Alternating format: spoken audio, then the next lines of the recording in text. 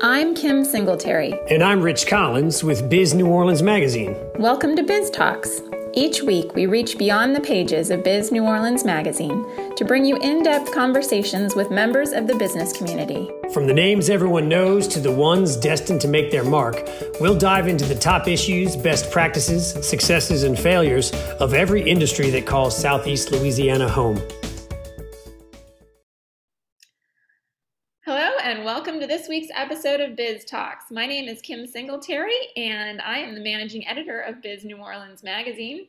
And this week we are talking Hogs for the Cause, and I'm fortunate enough to have the co-founders Becker Hall and Renee Luop on with me today to talk about the event and how it's grown and changed and what this year is going to look like.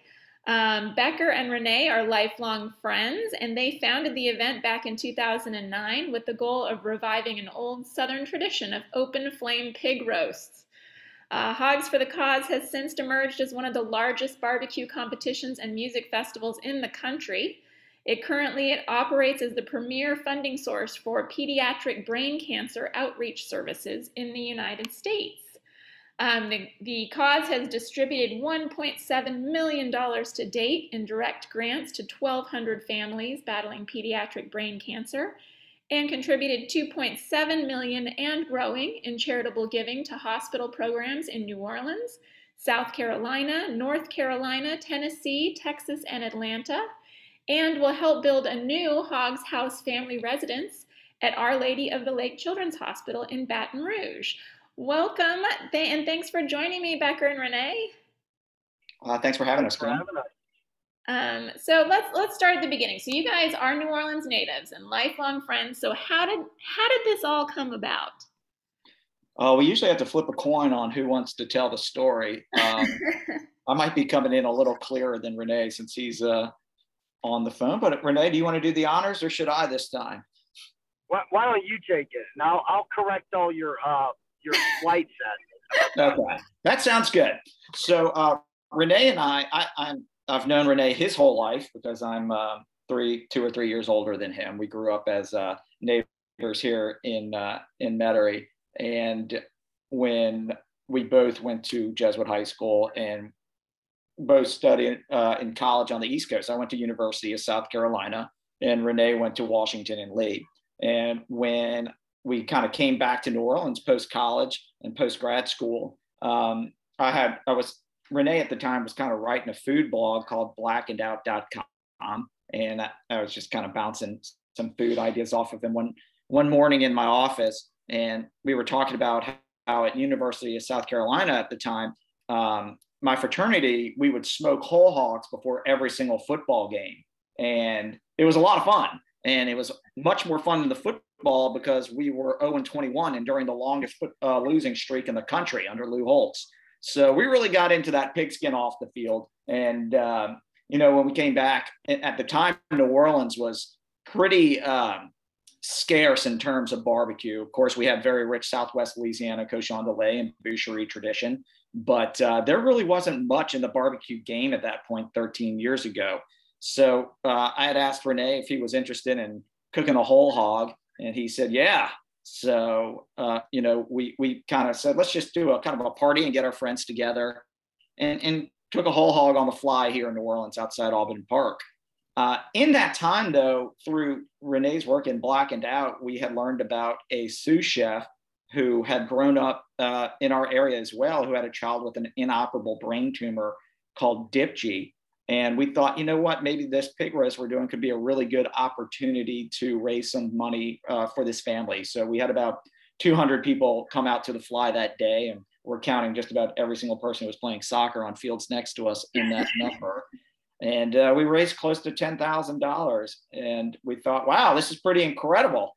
Maybe there's more to this. So fast forward 13 years, and there certainly is more to that, as we're now a 2 to 3 day festival and have over 30,000 patrons in a normal year, and are the premier provider of financial grants to families who have pediatric brain cancer, which is the #1 terminal cancer in children. So Renee, if you want to correct me, or just if I misguided anyone or just made complete lies. No, I think you nailed it. It was a very simple idea, and we had no indication when we said let's smoke a pig that this was what was going to happen. But we're really, really glad that we made that decision. Well, and now, so that one of the big things that just came out recently is so New Orleans is ranked like the best city for barbecue. Yeah, I know where you're going. Yeah, there was some clickbait out there by, what was it, Travel Advisor. I think, yeah, that argument, that article definitely caused a stir. And I'm curious what your question is going to be about it, though. No, I'm curious what your thoughts are on that. I don't think Renee or I would ever say that New Orleans is the #1 town for barbecue in the country, but it's exciting to see it in print. And I'll say, with that said, we do have some fantastic barbecue restaurants. I think the reason it's hard for us knowing a lot about barbecue is New Orleans doesn't really have a barbecue style. Right. Texas, Kansas City, Eastern Carolina, Eastern Tennessee, Western Tennessee, Memphis, all these places have a distinctive style. And for once in New Orleans culinary history, we don't have a style, which in some ways I think allows these barbecue restaurants to do non-standard barbecue items and to kind of create their own flavor profiles, which maybe that does make us a unique barbecue city destination in that regard. Yeah, I can see that. You're not buying it, huh, Kim? No, well, we lived really close to Kansas City for a while, and so I know that would definitely cause some problems there. There's also, it depends on what protein you're using too.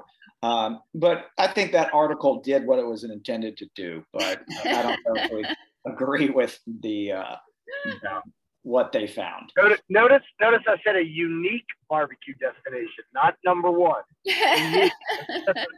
But Renee and I are very proud to single-handedly have allowed for that to happen. So if we're just going to create all kinds of lies, let's throw that one out there. No, absolutely. I think you guys were definitely the cause of that. Right. And you guys for the cause of the #1 city in barbecue. Absolutely. Why not? We'll just change it. That's a T-shirt we're going to put out this year too. Absolutely. You guys have you have a couple days to make that happen, right? Well, we can do it. So you've never changed the cause, because I know a lot of events will pick a different cause every year. Yeah, that's a fun story and a good question. So originally we had named it Hogs for the Cause for that intention, because we didn't know what the cause would be going forward. So with that initial child that we had spoken about, we didn't have the opportunity to meet him before our first event because he was on his Disney Make-A-Wish cruise. And we finally got to meet him a couple months later, and it was extremely cathartic experience for both Renee and I. A child that had a terminal condition spent an hour just telling us jokes and trying to make us laugh. And here we were thinking, wow, all Renee and I talk about are our childhood stories and what we did in our youth, and he's not going to be able to experience that. And yet he's still just trying to make us laugh. He saw something in us that needed cheering up. So we kind of walked out of that meeting and said, you know what, this is what we're doing, and we're going to be the best at it. So what has that been like? Like, have you met a lot of these families and people that you've helped? Yeah, we're extremely close to the families. At any opportunity we can locally, we'll go into the hospitals and present the grants, and even in the ones that we mail around the country, we invite the families to be as involved in our family as they want to be. So, and they come out to the event. It's not stroke a check and see you later. It's what can we do more for you? So tell me about the music side of this too, because this isn't just about food. The music component's taken on a huge. Yeah. So, when we finally became a full-fledged festival in year 3, we knew if we kind of wanted to grow into a real New Orleans festival that there had to be that component. But we also knew that we had to differentiate ourselves from all the other festivals in New Orleans. And the timing of our event goes pretty much it kind of backs into French Quarter Fest, then into Jazz Fest. You know, we kind of like to say we kick off festival season. So, you know, in kind of the theme of barbecue, we pick kind of choose bands in the Americana realm, and we're not as local heavy just because you're going to have that opportunity to see those bands the next 2 to 3 weeks at these other festivals. And I think that that's worked out pretty well for us. We don't have the balance sheet really to book massive bands like a Jazz Fest or, you know, any kind of Live Nation or AEG production. So we do a lot of scrutiny and try to pick bands as they're coming up. And, you know, we've had pretty good success there. So, okay, so last year, like everybody else, had to be canceled. What was that like for you guys? How far along in it were you? And in one word, it was emotional. Awful. It was awful. Yeah. So the hard part about 2 weeks to the fest. Wow. Yeah, and I think the hardest part for us about it was, you know, at that time, it was the right decision for us to make, because it was, hey, we all are going to go away for 2 weeks and then we'll be fine. And so the hard part for us was like, not only the letdown of not being able to do it, but then like, man, we're the only festival that's not going to get to go on this spring. You know, like that hurt. That right. was a short-sighted look at it, but it was like, man, everybody else's festival's going to be fine, and it was just ours that fell into this horrible 2-week trap. Right. It was bizarre because we had started watching it that November in Asia, and I'm kind of more the, you know, pessimistic one of the two of us, and I had a really bad feeling about it. And I remember Renee and I also produce a wine out of the Willamette Valley in Oregon, and we had gone up there in January, and we were, you know, that's kind of where it had started coming in to the States at that point. And I remember we were in the airport back in January, late January, right, Renee? And yeah, January, February. And I remember thinking, I was looking around, and I was already like, it's here, because but I'm pretty anal that way. And I remember we were just talking in the office, like, we had a good feeling that it was going to take over, and we were just, are we going to beat it before then? And we didn't. So, yeah, it was hard. It was really emotional to tell the teams who had been you know, these teams work all year round fundraising. Right. And, you know, you really need that ROI and that emotional culmination that is the festival. And not giving our teams that experience was harder for us, I think, than actually canceling the event for, you know, what that meant for the company. It was really difficult. Yeah. All right, but you're back this year. Yeah. Yay. So Friday and Saturday, 2 days. And Saturday is already, general admission's already sold out. So tell me about this year. What's changed? How are you guys kind of adapting to this new kind of COVID environment? A lot, actually, unless I've read, a lot has changed, location included. Yeah. So our normal location at UNO is a COVID testing site, and still is. Okay. So, you know, that's not a good image and good optics for when you're trying to put on a fun festival. So we had to kind of look elsewhere, and we had found some areas that might make sense for us. You know, we really didn't want to be any further than 15 minutes outside of New Orleans proper, and you know, just found great site out in Plaquemines Parish in Belle Chase, and it happens to be their government complex, and they've just been amazing to work with, and can't say anything negative there. It's just been fantastic experience. So we are in Belle Chase for this weekend. So, and how big of a footprint does it have then, your event this year? It's about 15 acres. Wow. So, you know, there's slightly less teams this year because we kind of had to put this on. Usually we're about 85 teams, and right now we're about 70 to 75 because we turned it on pretty quickly. And not only that, it's not our normal weekend, and this is a big travel weekend with kids going to camp, people going on vacation. So the footprint's a little bit smaller on the field side, and we did decide to keep the capacity at not an open capacity event. We wanted to keep it a little more restricted to give everybody, you know, a safe and great experience.